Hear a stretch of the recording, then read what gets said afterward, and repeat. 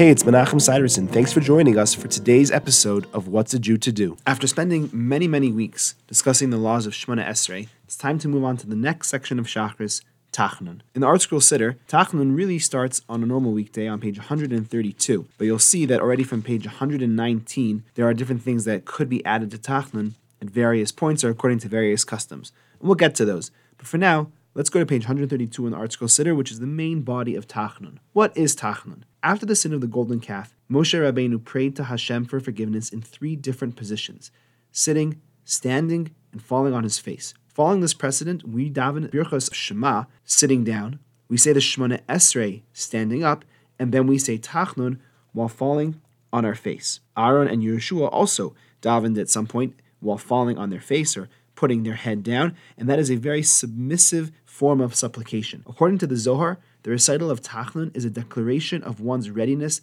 to sacrifice their life as an atonement for their sins, and one should have this intention when saying the prayer. According to the sages, prayers said while falling on one's face are more readily answered. Thanks for joining me. I look forward to seeing you tomorrow.